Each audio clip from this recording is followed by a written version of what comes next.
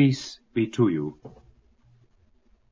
In this lesson we consider the Creed, particularly those words that refer to the ascension of our blessed Lord and the fact that he is seated at the right hand of God the Father Almighty. After the resurrection, our blessed Lord remained 40 days on earth. During that time, he instructed the apostles about the kingdom of God and laid the structure for his mystical body, the church. Moses had fasted 40 days before giving the law, and Elias had fasted 40 days before the restoration of the law. And now for 40 days the risen Savior laid the pillars of the church and the new law of the gospel. The 40s were about to end, and the apostles were bidden to await the 50th day, which was the day of Jubilee. When the Thursday came for the ascension of our divine Savior, he led his apostles out to Mount Olivet, not from Galilee, but from Jerusalem, where he had suffered.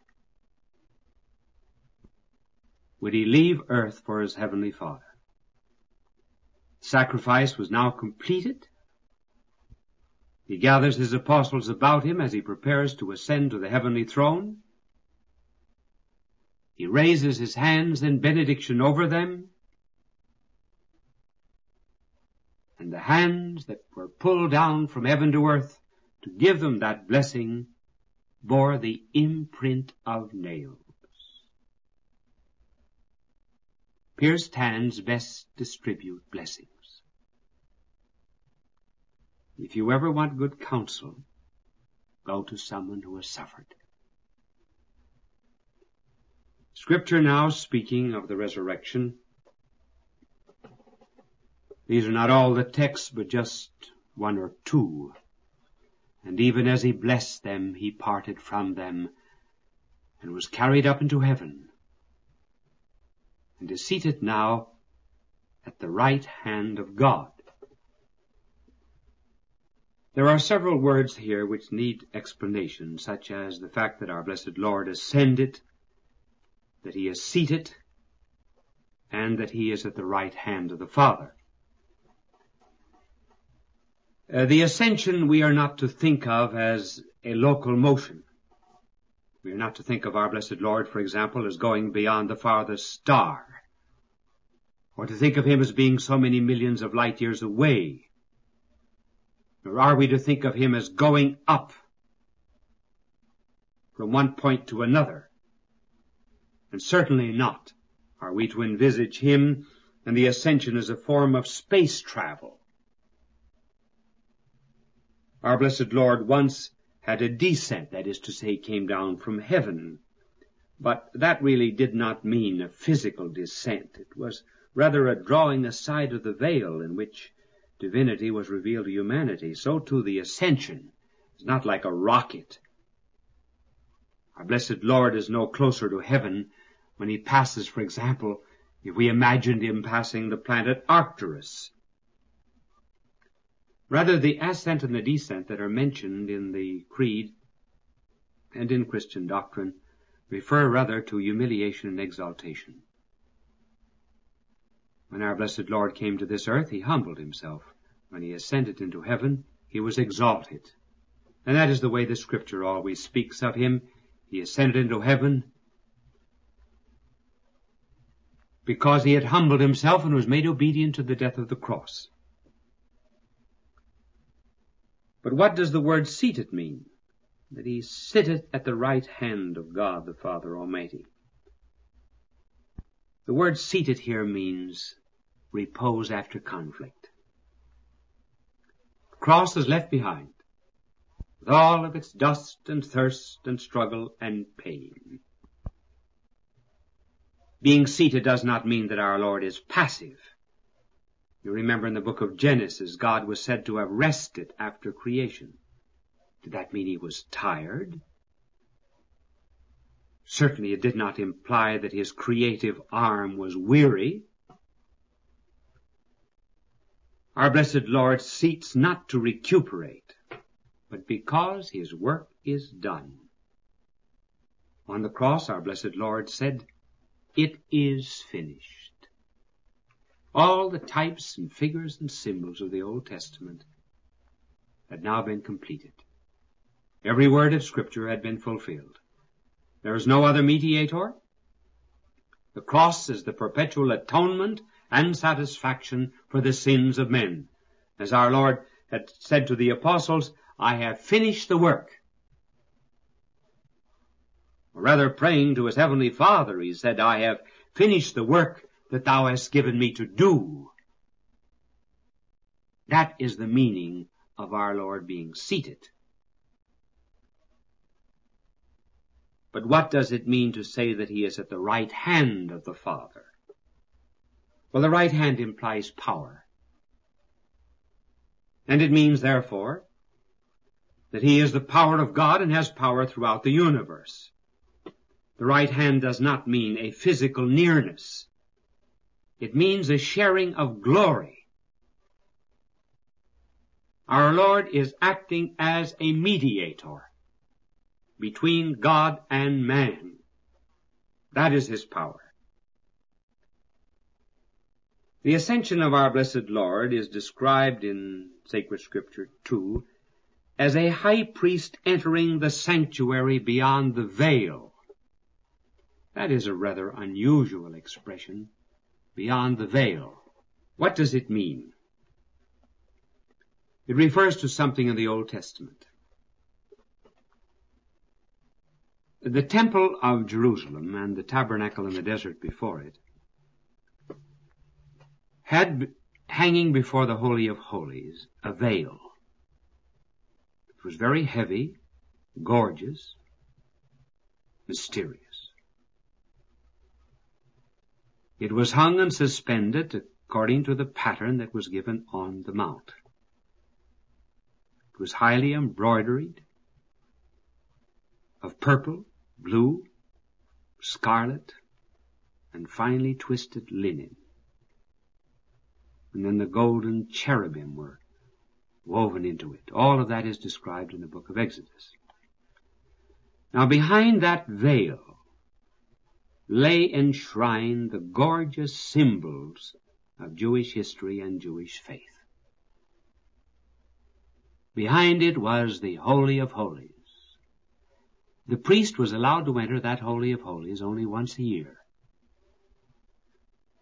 And then only after he had purified himself with blood and sprinkled this veil with blood. When this happened, the people had, for one brief moment, some communication, thanks to their priest, with this Holy of Holies. But for the rest of the year, it was hidden.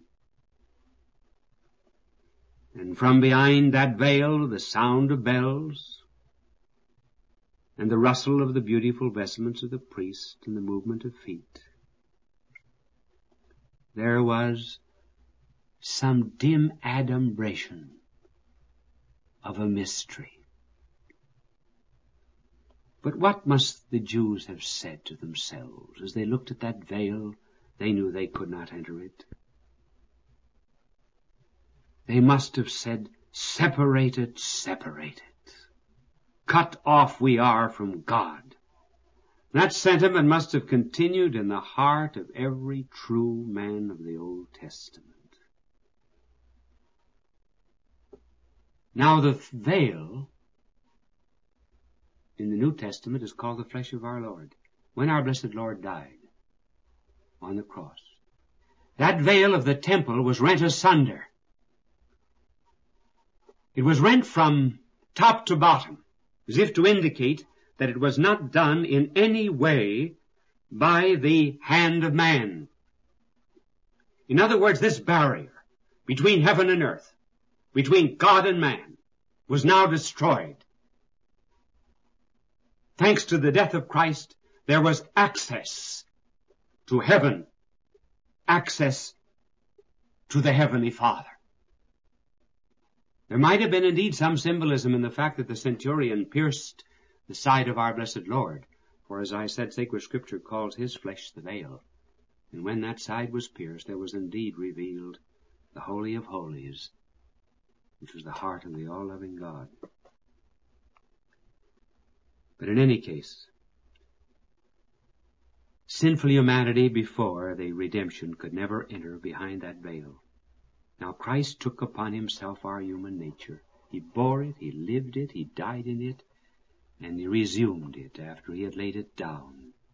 He glorified it, and he broke down that middle wall of partition between God and man. And thus he made peace. I look down to my nature laden with sin, I despair. I look up to Christ's nature. It is now risen and descended, and I'm full of joy. I look to my own nature, and I see my helplessness. I look up to Christ's nature, I see my hope. I look down to my nature, see my sin. I look up to his, and I see his holiness. And it is that holiness of the human nature of Christ that is risen now to heaven. What does it mean to us? It means many things, but we will just mention two. One, it means that a human nature like ours is in heaven. Think of it. The model of what our body will be if we live in it the very life of Christ. Secondly, it means that we have a high priest in heaven who can sympathize with our weaknesses because he once bore our human lot. First, we say there's a human nature in heaven. When God came to this earth, he took upon himself a human nature. That human nature, we said, was thrown into the fires of Calvary in reparation for the sins of man. Risen, it now ascends. So that there is a continuity between the incarnation and the ascension. In the incarnation, our Lord took a body, yes, but not just a body to suffer. Otherwise, he would have taken it for a time. If he took that human nature just in order to suffer for our sakes, why did he not divest himself of that human nature? After all, his garments had been soiled and stained. They had borne the heat and burdens of the day. Why not throw them off? No, because human nature was taken not just to atone for our sins. The end and purpose of God coming to this earth was to bring us to perfect union with the Father. And how could he do this? By showing that our flesh is not a barrier to that intimacy. By taking it up to heaven itself. By showing that those who pass through trials, sufferings, whatever they be in this life, misunderstanding, will have their body glorified. By sharing in Christ's cross, we share in his glory. The goal of all humanity is in some way reached in the Ascension. That's the full beauty of our Lord returning again to the Father. He brought back with him something that he did not have when he came to this earth. He brought his divinity, yes, he took his divinity back with him. But he also took something else back. He took back the human nature. And the most blessed and wonderful truth is taught in that fact. Remember, our Lord reiterated it when he was talking to Caiaphas, and he told him that one day he would see the Son of Man seated on the right hand of power. In other words, that human nature that was so humiliated is no longer a humiliated human nature. It's now glorified. His ascension is the true carrying of that real humanity, complete in all of its parts, body and soul, up to the very throne of God. That is the purpose of the incarnation, to be our model, to be our pattern. In a certain sense, because he's the new Adam in heaven, you and I are there. We are not yet there actually, but we are there potentially so long as we remain in the state of grace on this earth. But that's not the only reason he took with him a human nature. He also took a human nature in order that he might be able to sympathize with our own weaknesses. The Epistle to the Hebrews has a beautiful text on this point. It reads, "It is not as if our high priest was incapable of feeling for us in our humiliations. He has been brought through every trial, fashioned as we are, only sinless." Our blessed Lord, therefore, in heaven is our high priest. He is our mediator. But he's one who can understand us. He's not apart from us, because he had our human nature. That human nature, when it was on this earth, was so sensitive that it was thrilled with the beauty of a lily. It was moved with the fall of a wounded sparrow. It was keenly touched by anything that could touch a human heart, whether high or low, good or bad, friend or enemy. No man can be beyond the reach of that all-comprehending sympathy, because no man can ever be beyond the embrace of that love. He can sympathize with the poor, because he was poor, with the weary and the heavy laden, because he has been tired and worn, with the lonely and misrepresented and persecuted, simply because he has been in that position, because he was tried in mind as well as in heart, tried by fear, by sad surprise, by mental perplexity, with a hard conflict with evil, great spiritual depression.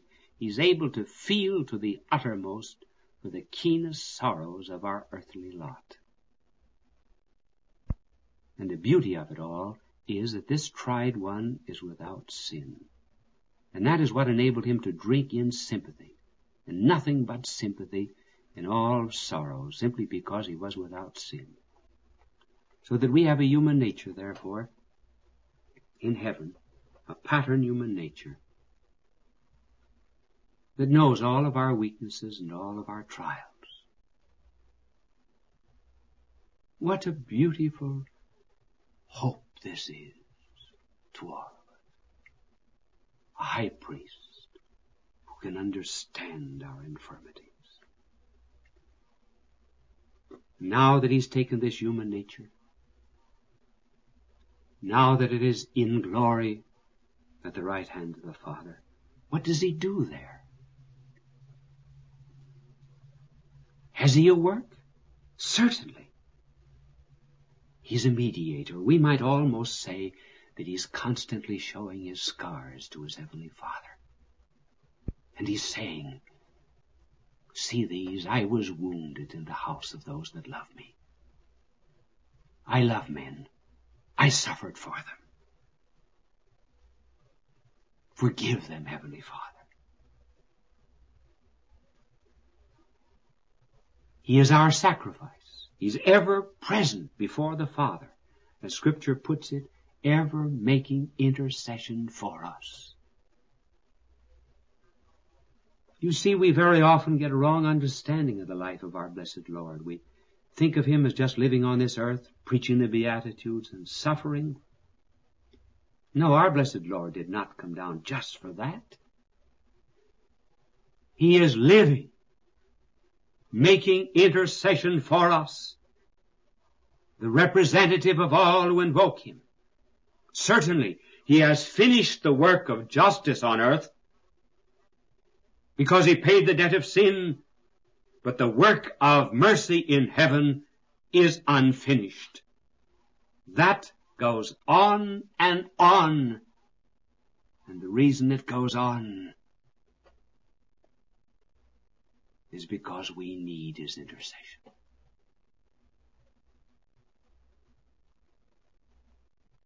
I would very much like to continue speaking of this mystery of the Ascension. But we ought to treat one other little point in the creed, namely, that from heaven our Lord will come to judge the living and the dead.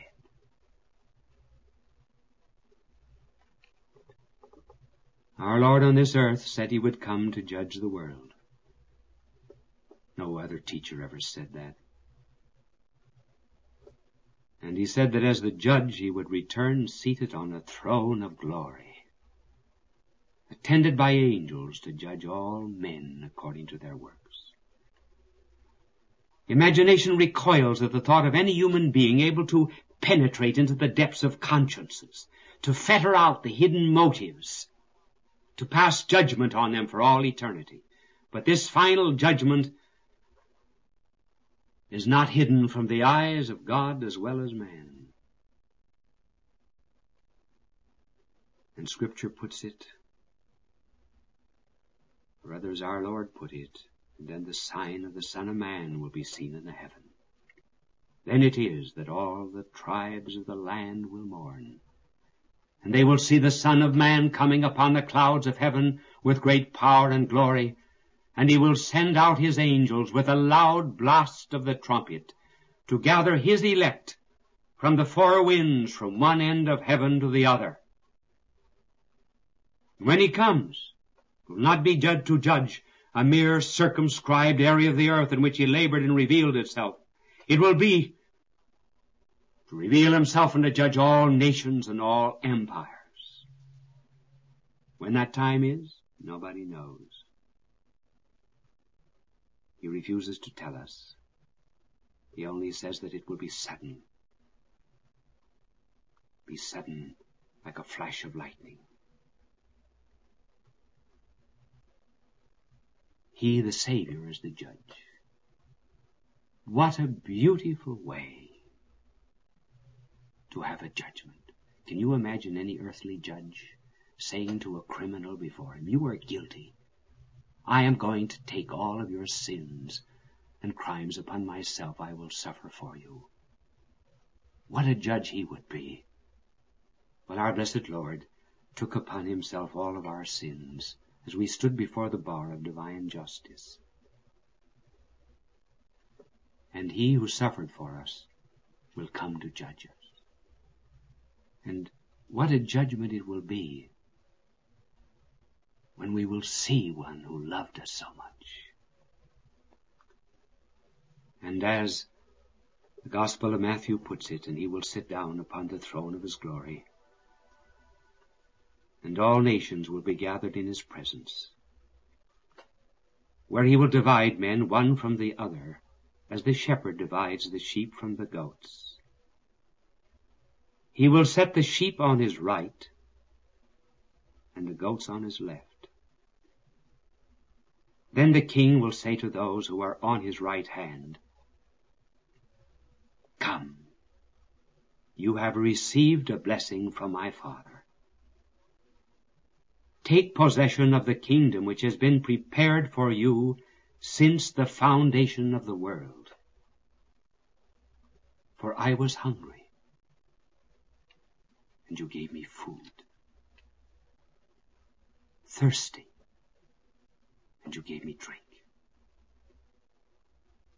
I was a stranger, and you brought me home. Naked, and you clothed me. Sick, and you cared for me. A prisoner, and you came to me."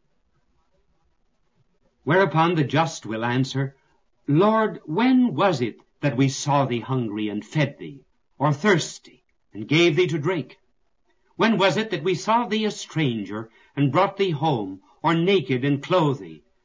And the king will answer them, "Believe me, when you did it to one of the least of my brethren here, you did it to me." Then he will say to those who are on his left hand, "Go far from me, you that are accursed, into that eternal fire, which has been prepared for the devil and his angels.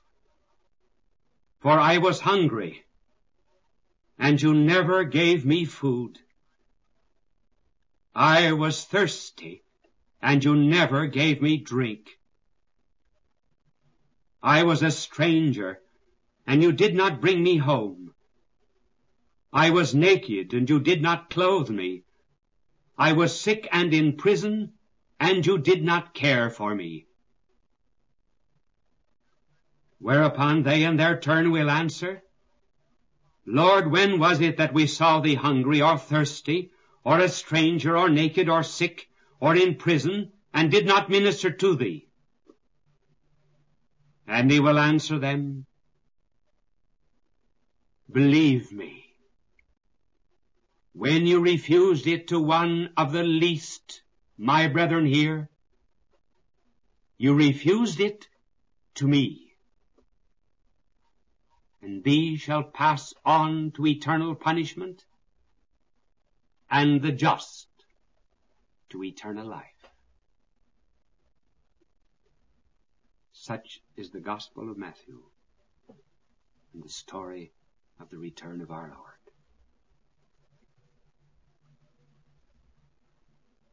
The point now is that our blessed Lord took upon himself a pattern human nature.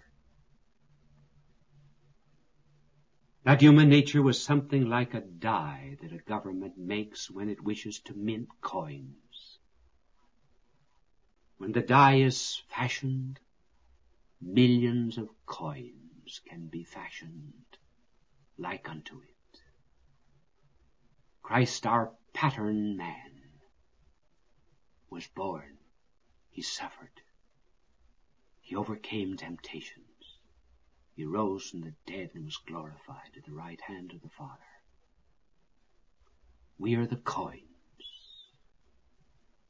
Because he was born, we are to be born. Not physically, but spiritually. Because he denied himself and suffered, we are to deny ourselves. The cross becomes the condition of the empty tomb. And once our life is patterned upon his crucifixion, then our life shall be patterned also upon his glorious resurrection and his glorious ascension. Are we his coins? He will ask for coins, and he will say, whose inscription is thereon? Is it Caesar's? Do we belong to the world? Or do we belong to God? May it be so.